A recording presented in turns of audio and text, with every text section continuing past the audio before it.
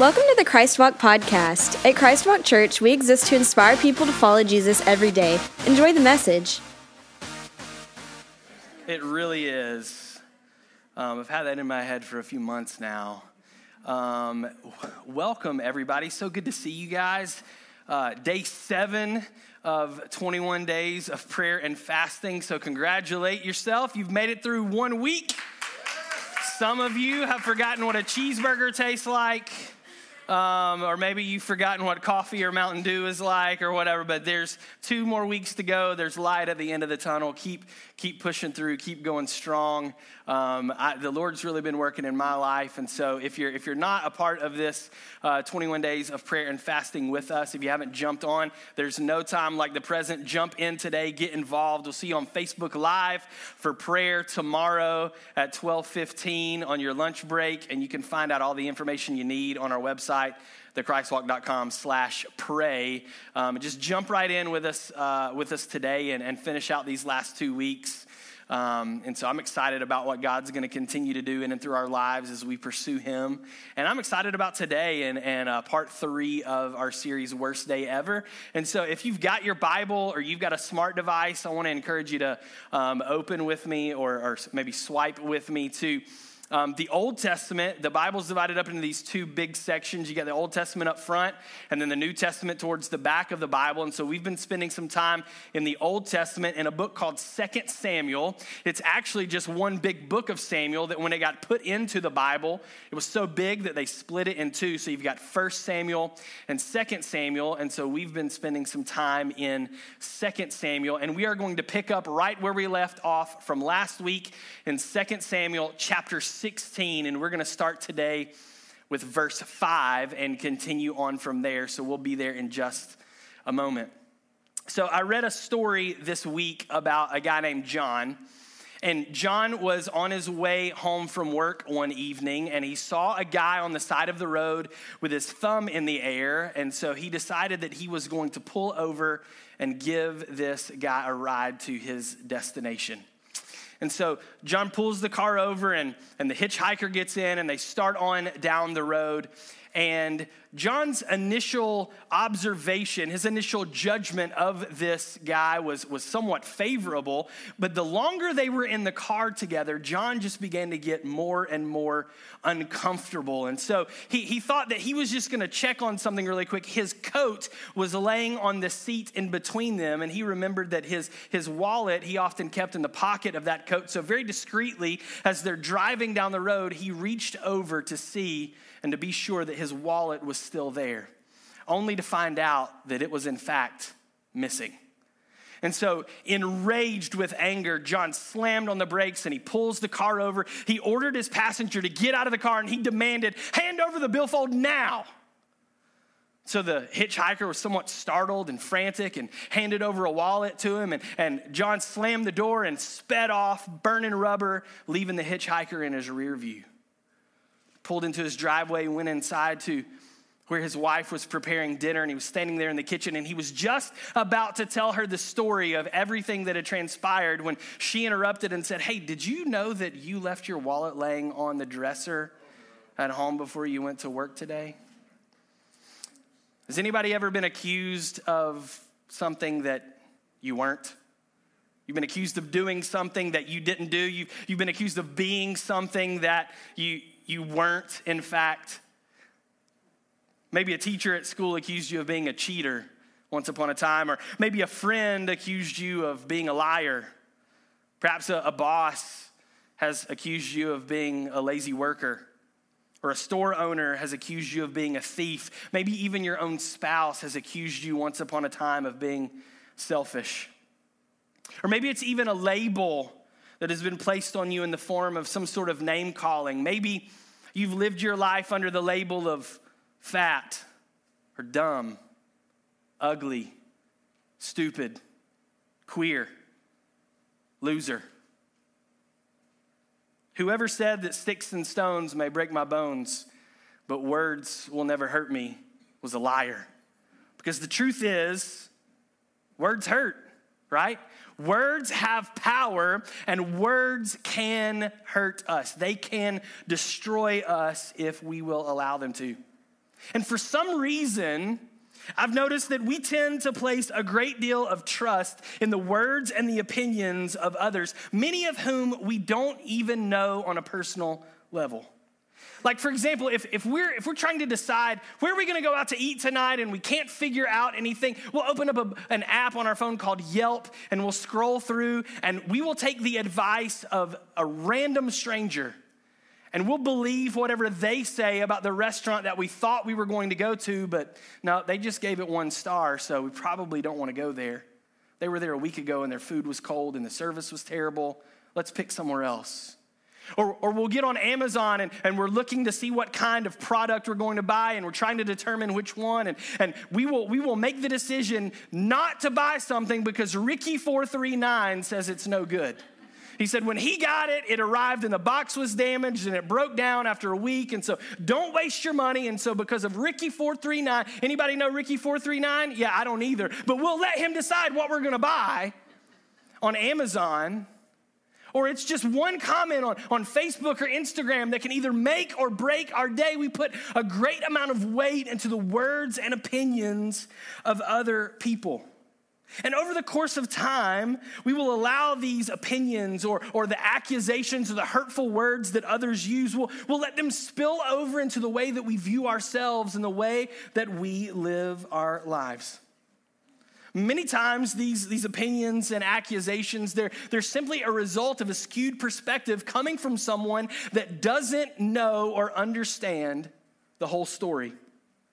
And today we're in part 3 of a series that we're calling Worst Day Ever, where we're taking a look at a day in the life of a guy from the Old Testament named David in the hopes of learning some principles from his story, mining out some truths from his experience that we can apply to our own lives to help us be able to cope whenever we experience a bad day or a bad season.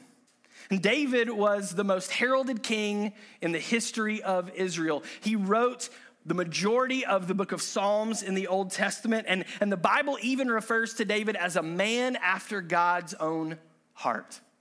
But despite all of those things, David still experienced his fair share of drama, turmoil, and pain.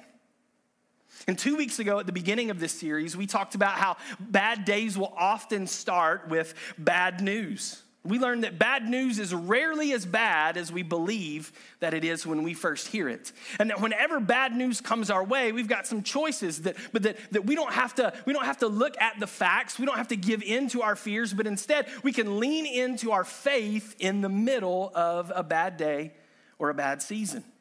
And last week, we talked about how bad days or bad seasons can often provide insights for us in regard to the kinds of relationships that God wants for our lives. And we likened these relationships to milk, matches, and magnets. We learned that the relationships are like milk, matches, and magnets. And we learned how God wants to use each of those kinds of relationships to either propel us toward or to help us endure the next season that he has in store for us.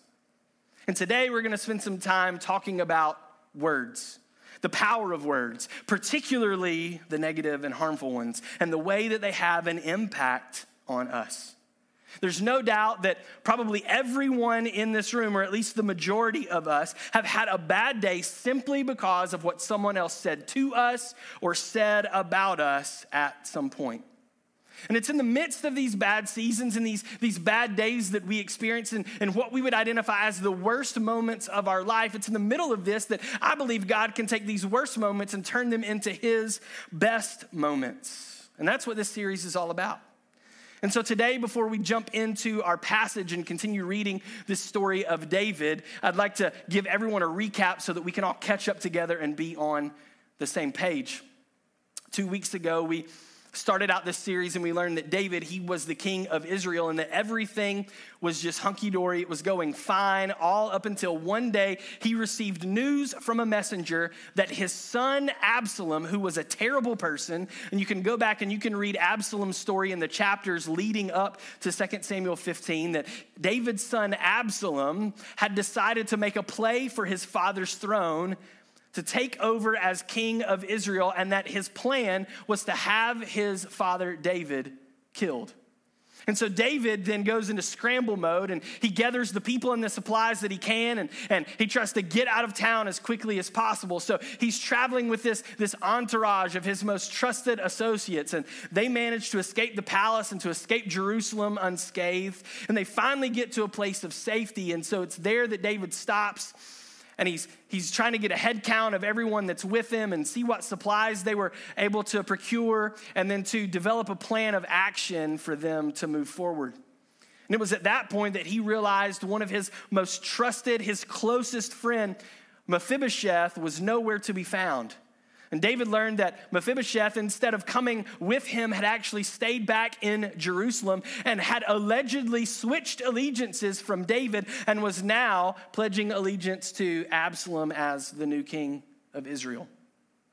And so from there, David took the head count, got the supplies, developed the plan of action, and he and his band of associates began to pursue their destination toward the Jordan River. And to get there, they had to travel through a village called Bahurim.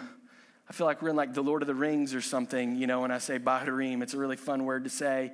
So let's pick up together in 2 Samuel chapter 16, and we're going to start with verse 5 today. 2 Samuel 16, verse 5. My Bible reads this way. As King David came to Bahurim, a man came out and cursed him. He was from Saul's family group, and his name was Shimei, son of Gera. He threw stones at David and his officers, but the people and soldiers gathered all around David. Shimei cursed David, saying, get out, you murderer, you troublemaker. The Lord is punishing you for the people in Saul's family you killed. You took Saul's place as king, but now the Lord has given the kingdom to your son Absalom. Now you are ruined because you are a murderer. And Abishai, son of Zeruiah, said to the king, why should this dead dog curse you, the king? Let me go over and cut off his head. But the king answered, this does not concern you, sons of Zeruiah. If he is cursing me because the Lord told him to, who can question him? Verse 11. David also said to Abishai and all his officers, my own son is trying to kill me. This man is a Benjaminite and has more right to kill me. Leave him alone and let him curse me, because the Lord told him to do this. Maybe the Lord will see my misery and will repay me with something good for Shimei's curses today. So David and his men went on down the road, but Shimei followed on the nearby hillside. He kept cursing David and throwing stones and dirt at him. Verse 14, when the king and all his people arrived at the Jordan, they were very tired, so they rested there. Now, when I look at this passage and as we begin to dissect it, I think that there are three particular truths or principles that I see that we can apply to our lives whenever we might be facing our worst day ever.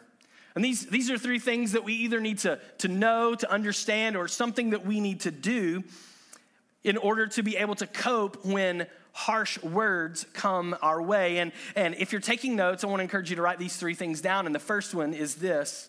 First thing is that we need to understand that hurt people hurt people.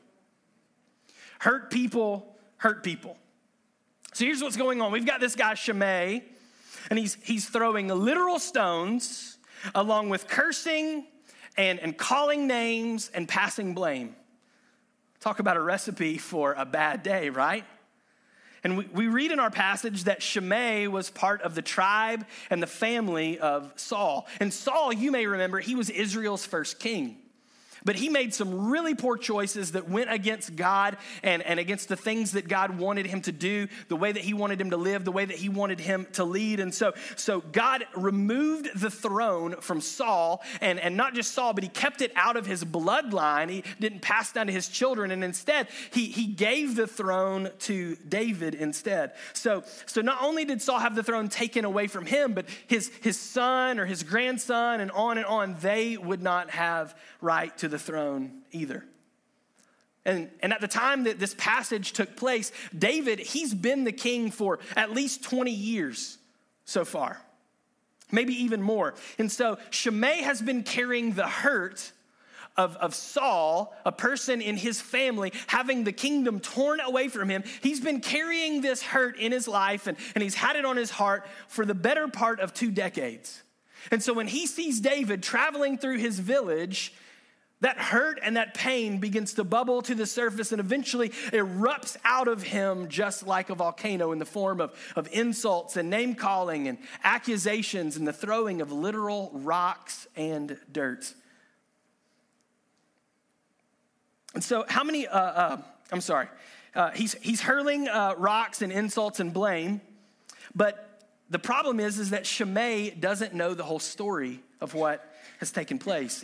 It wasn't David that killed Saul. It wasn't David that removed the throne from Saul's bloodline. It wasn't David that decided that he should be king. It wasn't David that asked for any of this. David was just simply responding to the word of God in his life and being obedient to what God had called him to. And so now he's being repaid in this manner for simply just being obedient to the Lord. And how many of you know that whenever we take a stand to be obedient to the Lord and we follow after his word, that's often the time that the critics start to come out of the woodwork. When we try to change our life, when we try to live a life that honors God, that's when people start to throw stones at us. That's when people that we thought were our friends begin to distance themselves from us and keep us at arm's length. That's when people start to say negative things. They start to question us, or they start to challenge us. They say hurtful things about us because just like Shimei, they are unaware of the full story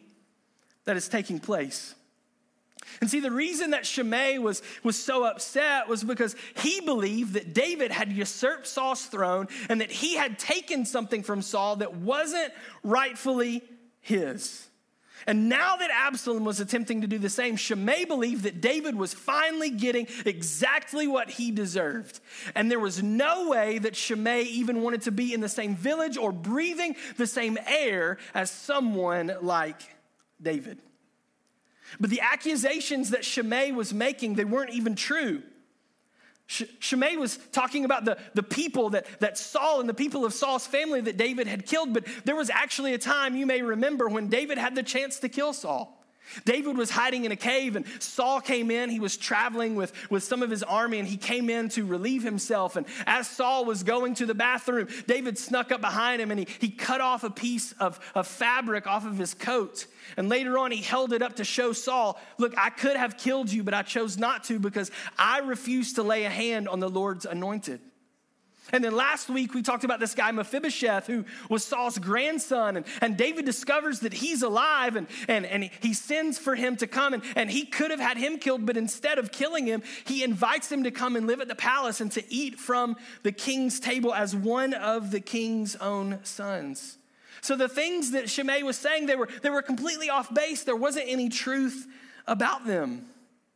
And when we experience these kinds of things in our life, when someone flies off the handle in a conversation and begins to hurl false accusations our way, we can almost always trace their behavior and the things that they are saying back to a time when they were hurt in their life, when they were hurt by being overlooked or invalidated or mistreated. And that's how Shimei felt.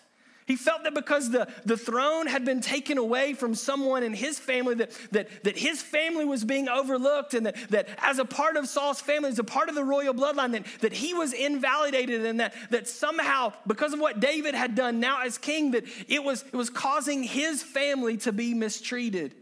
And so he was hurt, and he'd carried that hurt for 20 plus years.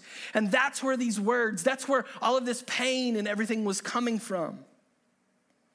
And the fact of the matter is that just because somebody, the things that they say about us or say to us aren't true, that doesn't mean that it still doesn't hurt or leave wounds. Author Seth Godin, he said this. He said, people don't believe what you tell them. They rarely believe what you show them. They often believe what their friends tell them. They always believe what they tell themselves. And Shimei had made up his mind that David was the reason for all of the pain that he and his family had experienced over the past 2 decades. And hurt people hurt people. So I wonder, though, if it might be possible, if maybe the next time something like this happens to us and someone in our lives is hurling insults and accusations our way, if instead of absorbing those insults and taking those things to heart, that instead we could use those insults to identify the hurt that has taken place in the life of the other person. And then I wonder if maybe it's possible that we could take a negative situation and maybe turning it into something positive simply by choosing to recognize that hurt people hurt people.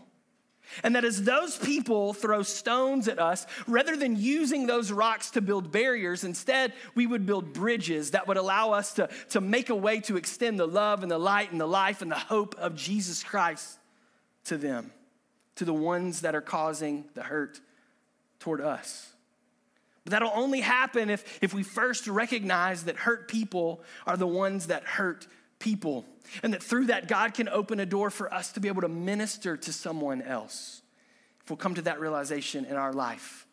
So the first thing is the realization, hurt people hurt people. Number two, if you're taking notes, write this down. Number two, we got to limit who we listen to. Limit who you listen to. So you've got Shimei, and he's cursing, and he's throwing rocks at David and saying all kinds of terrible things, making all these accusations.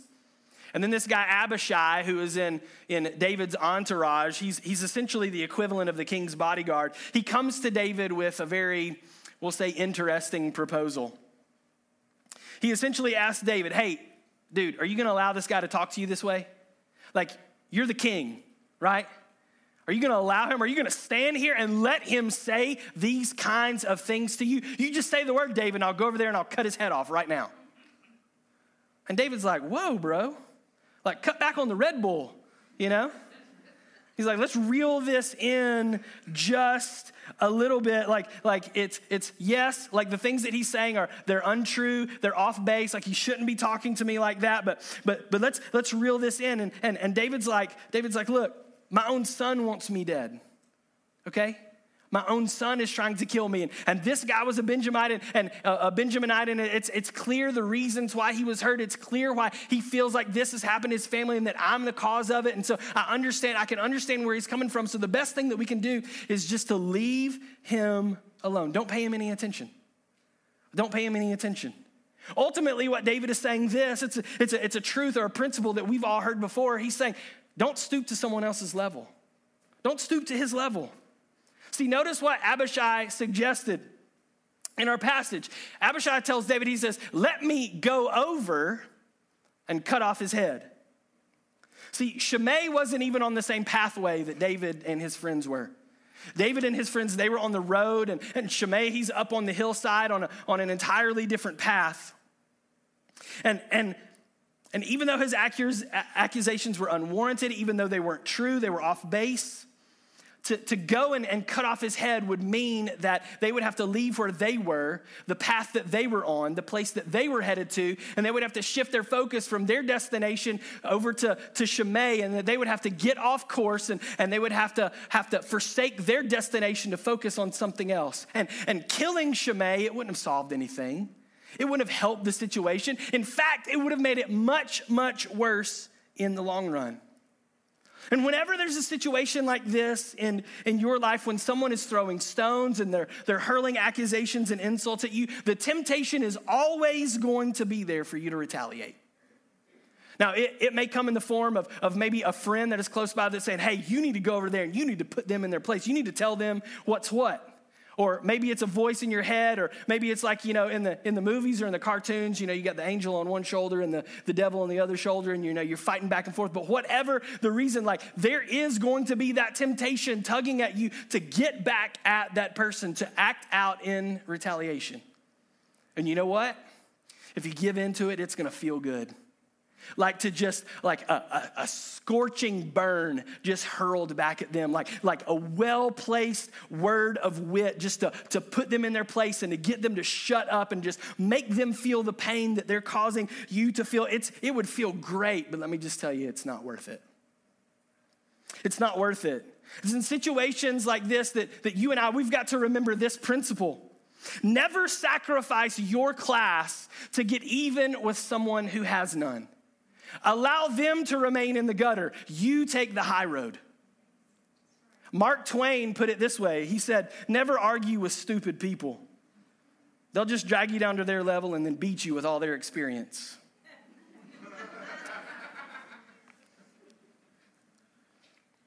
And so not only should we not retaliate, which is difficult enough in and of itself, but there's another truth here as well, another principle that we can mine out. And not only should we be careful not to stoop to someone else's level, but when faced with criticism, we should seek to discover if there could be any truth in what the person is saying at all. Like, notice that David admits, he says, hey, it's possible that the Lord is the one that's directing Shimei's attack on me. He also recognizes that the Lord might be bringing about some blessing as a result of his gracious enduring of Shimei's harsh words without seeking retaliation. And look, this is near impossible to do.